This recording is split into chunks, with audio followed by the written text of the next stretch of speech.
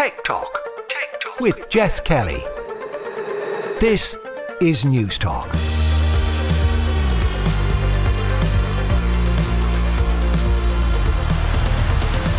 Welcome along to Tech Talk. This is Jess Kelly with you here on News Talk.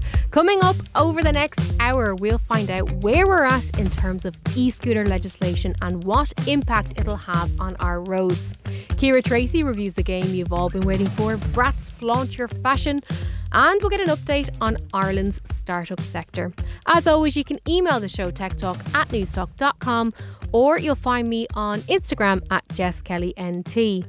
We may also have a little look at what Elon Musk and Twitter have been up to this week, purely because I simply cannot help myself. But we're going to start this week with e-scooter legislation. This is one of those stories, a bit like the National Broadband Plan back in the day, where I feel like we're constantly saying, this month it's going to happen, this month it's going to happen, and it hasn't happened yet. But will it happen soon? Aisling Dunne of Bolt is with me now. Aisling, we've spoken many times about this over the last wee while. Before we look at what our roads will look like once the legislation comes to pass, where are we at as of right now? So that legislation, the Road Traffic and Roads Bill, appeared before the Seanad at committee stage last month, there at the beginning of February. And some interesting issues arose around data protection, and specifically to do with bus connects and the ability to enforce rules around staying out of bus lanes and that's detection. So that's gone back to the Department of Transport for consideration and will ultimately, I think, come back before the Cabinet before reappearing before the Seanad and then go back to the Dáil. So I suppose because the Road Traffic and Roads Bill is such a meaty piece of legislation and deals with a whole range of issues, the regulating of scooters has been held up by the other issues that have arisen, which is unfortunate. Yeah, it's almost a Groundhog Day situation where it feels like we're constantly coming back to this. When are we expecting the legislation to be fully passed and then implemented?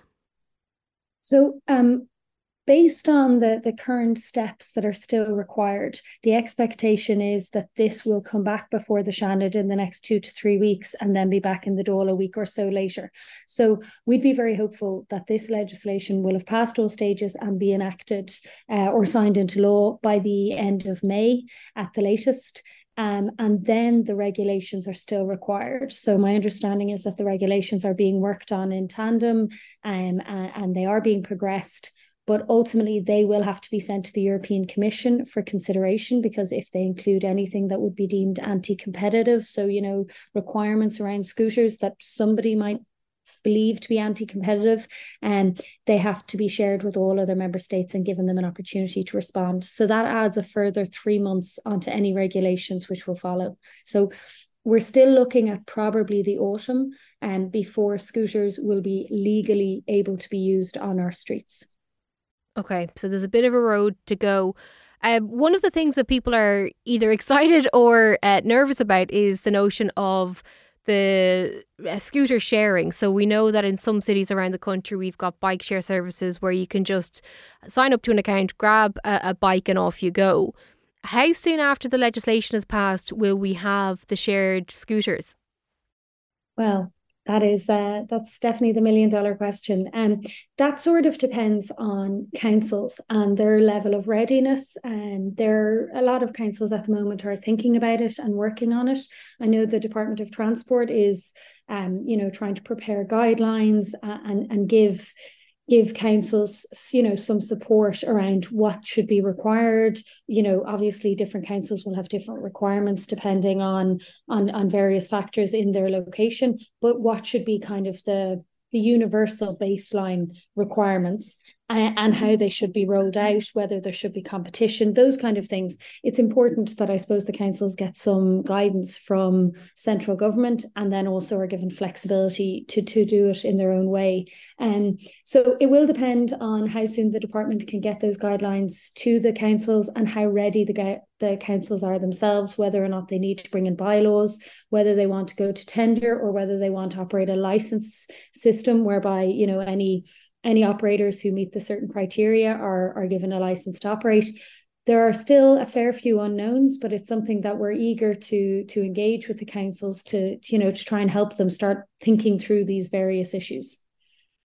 Yeah, anyone who's been to any of the major European cities, or indeed in the US, I think they're in Australia as well, they'll be familiar with these shared services. One of the things that I think e-scooters are great, and we'll talk through the benefits of them in a second, but I was in Rome in February, and one of the most frustrating things about walking the streets of Rome was discarded scooters on the sides of footpaths and so on. Is that something that can be legislated against, or are there parameters that can be put in place to prevent that type of thing from happening? Absolutely. So I can give you the perfect example of how it should be done. We operate e-bikes in Sligo and Kilkenny, and we will soon be operating them in Bray and Wexford. And we are only allowed to operate them on the basis that they must be parked. So all journeys must start and end in virtual parking bays. And that was on foot of our proposal to the councils. So for example, in Sligo, if you want to start a journey, open your app and you can see, I think it's about 52 parking locations within the town of Sligo, and only there will you find an e-bike. And then you look at where you're going to and you can see where is the closest virtual parking bay to that, and that is where you finish your journey. So that is what we're doing in cities across Europe for e-scooters. Not every city, some cities don't require it, they don't want it, they want the ultimate flexibility for the users. I think in Ireland, given the size of our footpaths, narrow roads, narrow footpaths, virtual parking bays are an absolute must. And I really don't think the kind of model that you've seen in Rome would work here or should work here. I think it presents a lot of difficulties for other pedestrians and road users. But the virtual parking bays allow you to roll out a scheme much faster than if you have to require kind of tethered bike stands for every parking location. That's a lot of infrastructure, a lot of cost. Whereas we can do it using geofencing. And how it works is that when a person has finished their journey, if they try and stop it outside their house or outside the office, willy-nilly on the side of a pathway and not at a virtual parking bay, the app just won't let them end their journey. So they'll continue to get charged. So they have to return it to a virtual parking bay, and therefore they have to comply with that orderly parking. And that's what we hope to see with e-scooters as they get rolled out in Ireland. Well, that is good. And, as an e-scooter fan, I think it's reassuring to hear that those types of facilities and also penalties for people who don't behave properly are in place in terms of the bikes and so on, because that is a bit of a pain point. Another area of concern relates to the use of footpaths versus bus lanes. Where is it likely, given where we're at with the legislation, that these scooters will be allowed to operate? So it seems from what the department and the minister have been saying is that e-scooters will absolutely not be allowed to be used on footpaths. And that's something that, again, we would support for Ireland. People say, oh, well, they're used on footpaths in other cities. And that's true where there are cities that, the footpath is as wide as the road. And it's a much more kind of open streetscape. In Ireland, by and large, our footpaths are narrow, and I just don't think it's appropriate for e-scooters to be up on the footpath or bikes, and that's been the case for a long time here, unless it's a child or children, but you shouldn't have a bike or a scooter on the footpath. So my understanding is that the department will be recommending that they be used in bike lanes and on the general road where there isn't a segregated bike lane. And what we really want to see is more and more segregated bike lanes for the benefit of all cyclists and users of scooters. And that's the safest way to use any of these kind of light mobility solutions. Part of that, though, will require, I'd imagine, an enhancement of bike lanes around the place. And I'm not saying that we should have bike lanes as wide as road paths and so on. But I know just the one time that I came into work from where I live into town, the bus lanes just weren't suitable for the scooter in terms of the potholes were massive. And you were either having to go through a pothole and get a bit of whiplash or, move out further than would probably be comfortable to get around them. Yeah. Is that something that's being talked about as well? Yeah, I mean, it's certainly been part of our ask and our discussions with the department and any engagement we've had with the NTA.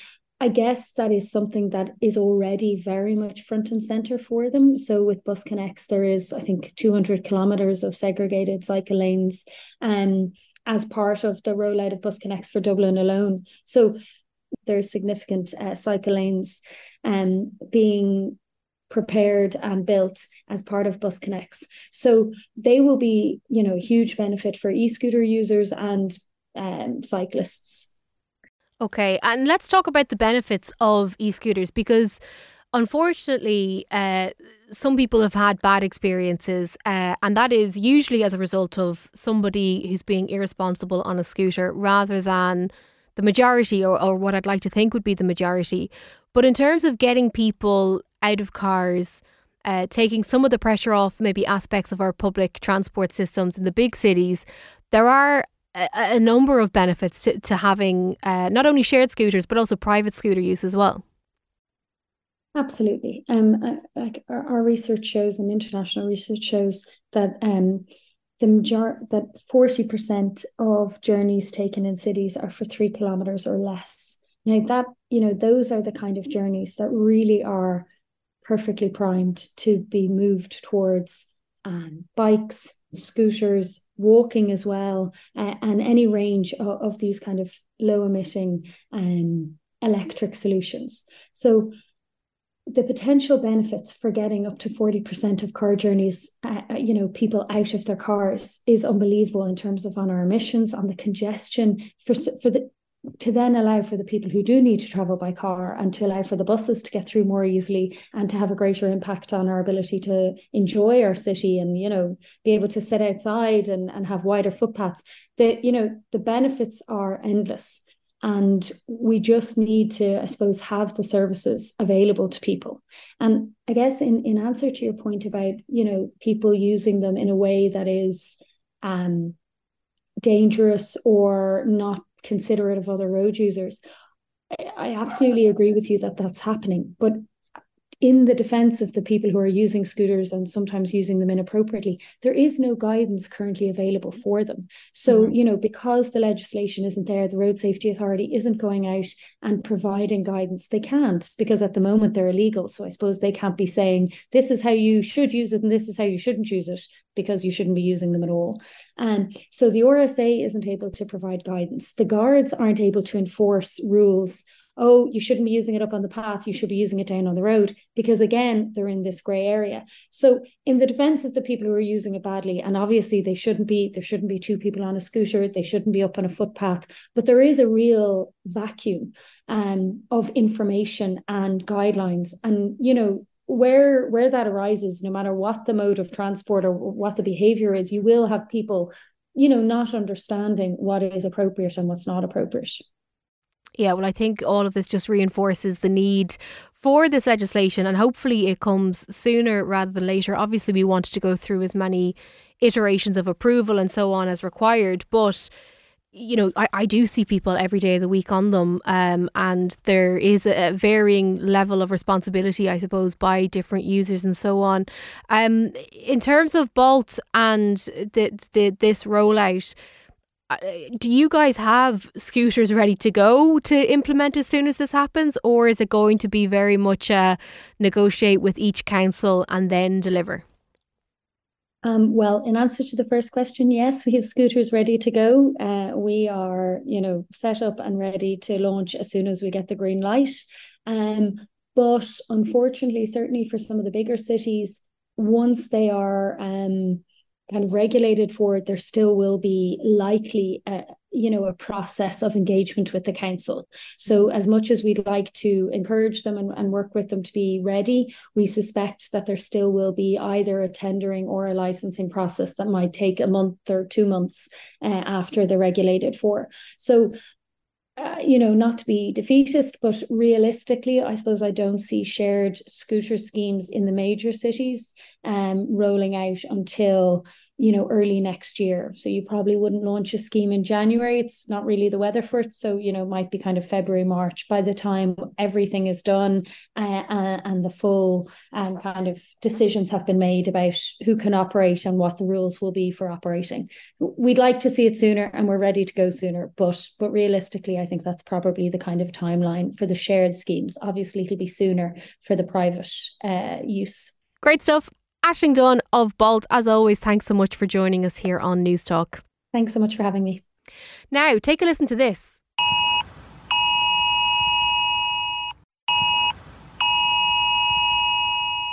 Oh, it's an unpleasant sound, but that is the sound that will come out of every phone near a UK mast this Sunday.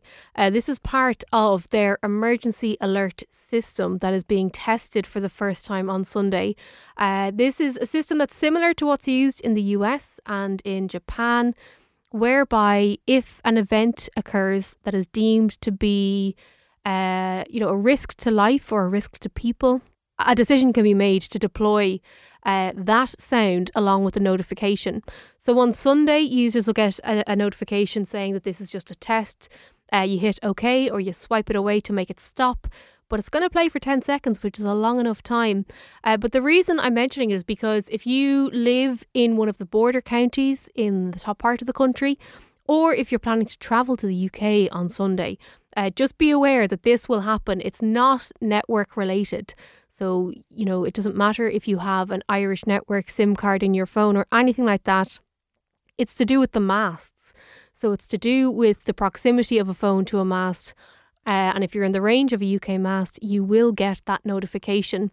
And the Irish government issued a notification about this earlier in the week to let people know, firstly, as I said, in the bordering counties or those travelling, but particularly those in domestic violence situations or anybody who may have a hidden mobile phone.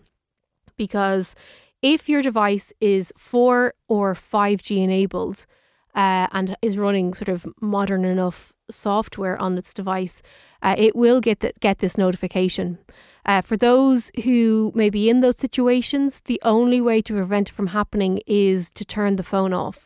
Not to have it in silent mode, because again, every phone in the UK, regardless of whether it's in silent mode or not, will get this notification on Sunday. So they're just wanting to let people know about that. But it's an interesting development, and I do wonder if it's something that we will see here in Ireland, because when Met Éireann issues a red weather warning and we all have to stay home, or if there's going to be flash flooding or gorse fires or whatever, it might be beneficial to have something like this so everybody gets notified. Now, as I mentioned, it is only on 4 and 5G phones. They are saying that people who don't have 4 and 5G phones will have to rely on people like us, basically traditional media, to get the word out there. So it's not a replacement for other forms of communication. It's just an additional form of communication. I'd love to know what you think. Do you think we should have one here in Ireland? Would it be beneficial? You can email me techtalk@newstalk.com. I think it's a great idea. My only fear factor is that it would be used too much. Like the news outlets that send a push notification every time somebody smiles in a photograph or something inconsequential happens. It would have to be reserved for emergencies. The dream would be that you build something like this and you have it, but then ideally you'd never have to use it. But in the instance of, severe weather warnings, or the cry alert when there is a serious concern about the welfare of a child, that system has worked very, very well, but it might be beneficial to push a notification to everybody's phone if something like that was triggered. I don't know if it would work in those instances. I'm just thinking out loud, and I would love to know your thoughts. You can email techtalk@newstalk.com. Now, when we come back here on News Talk, Ciara Tracy is going to review the game that I bet not a single one of you will ever play.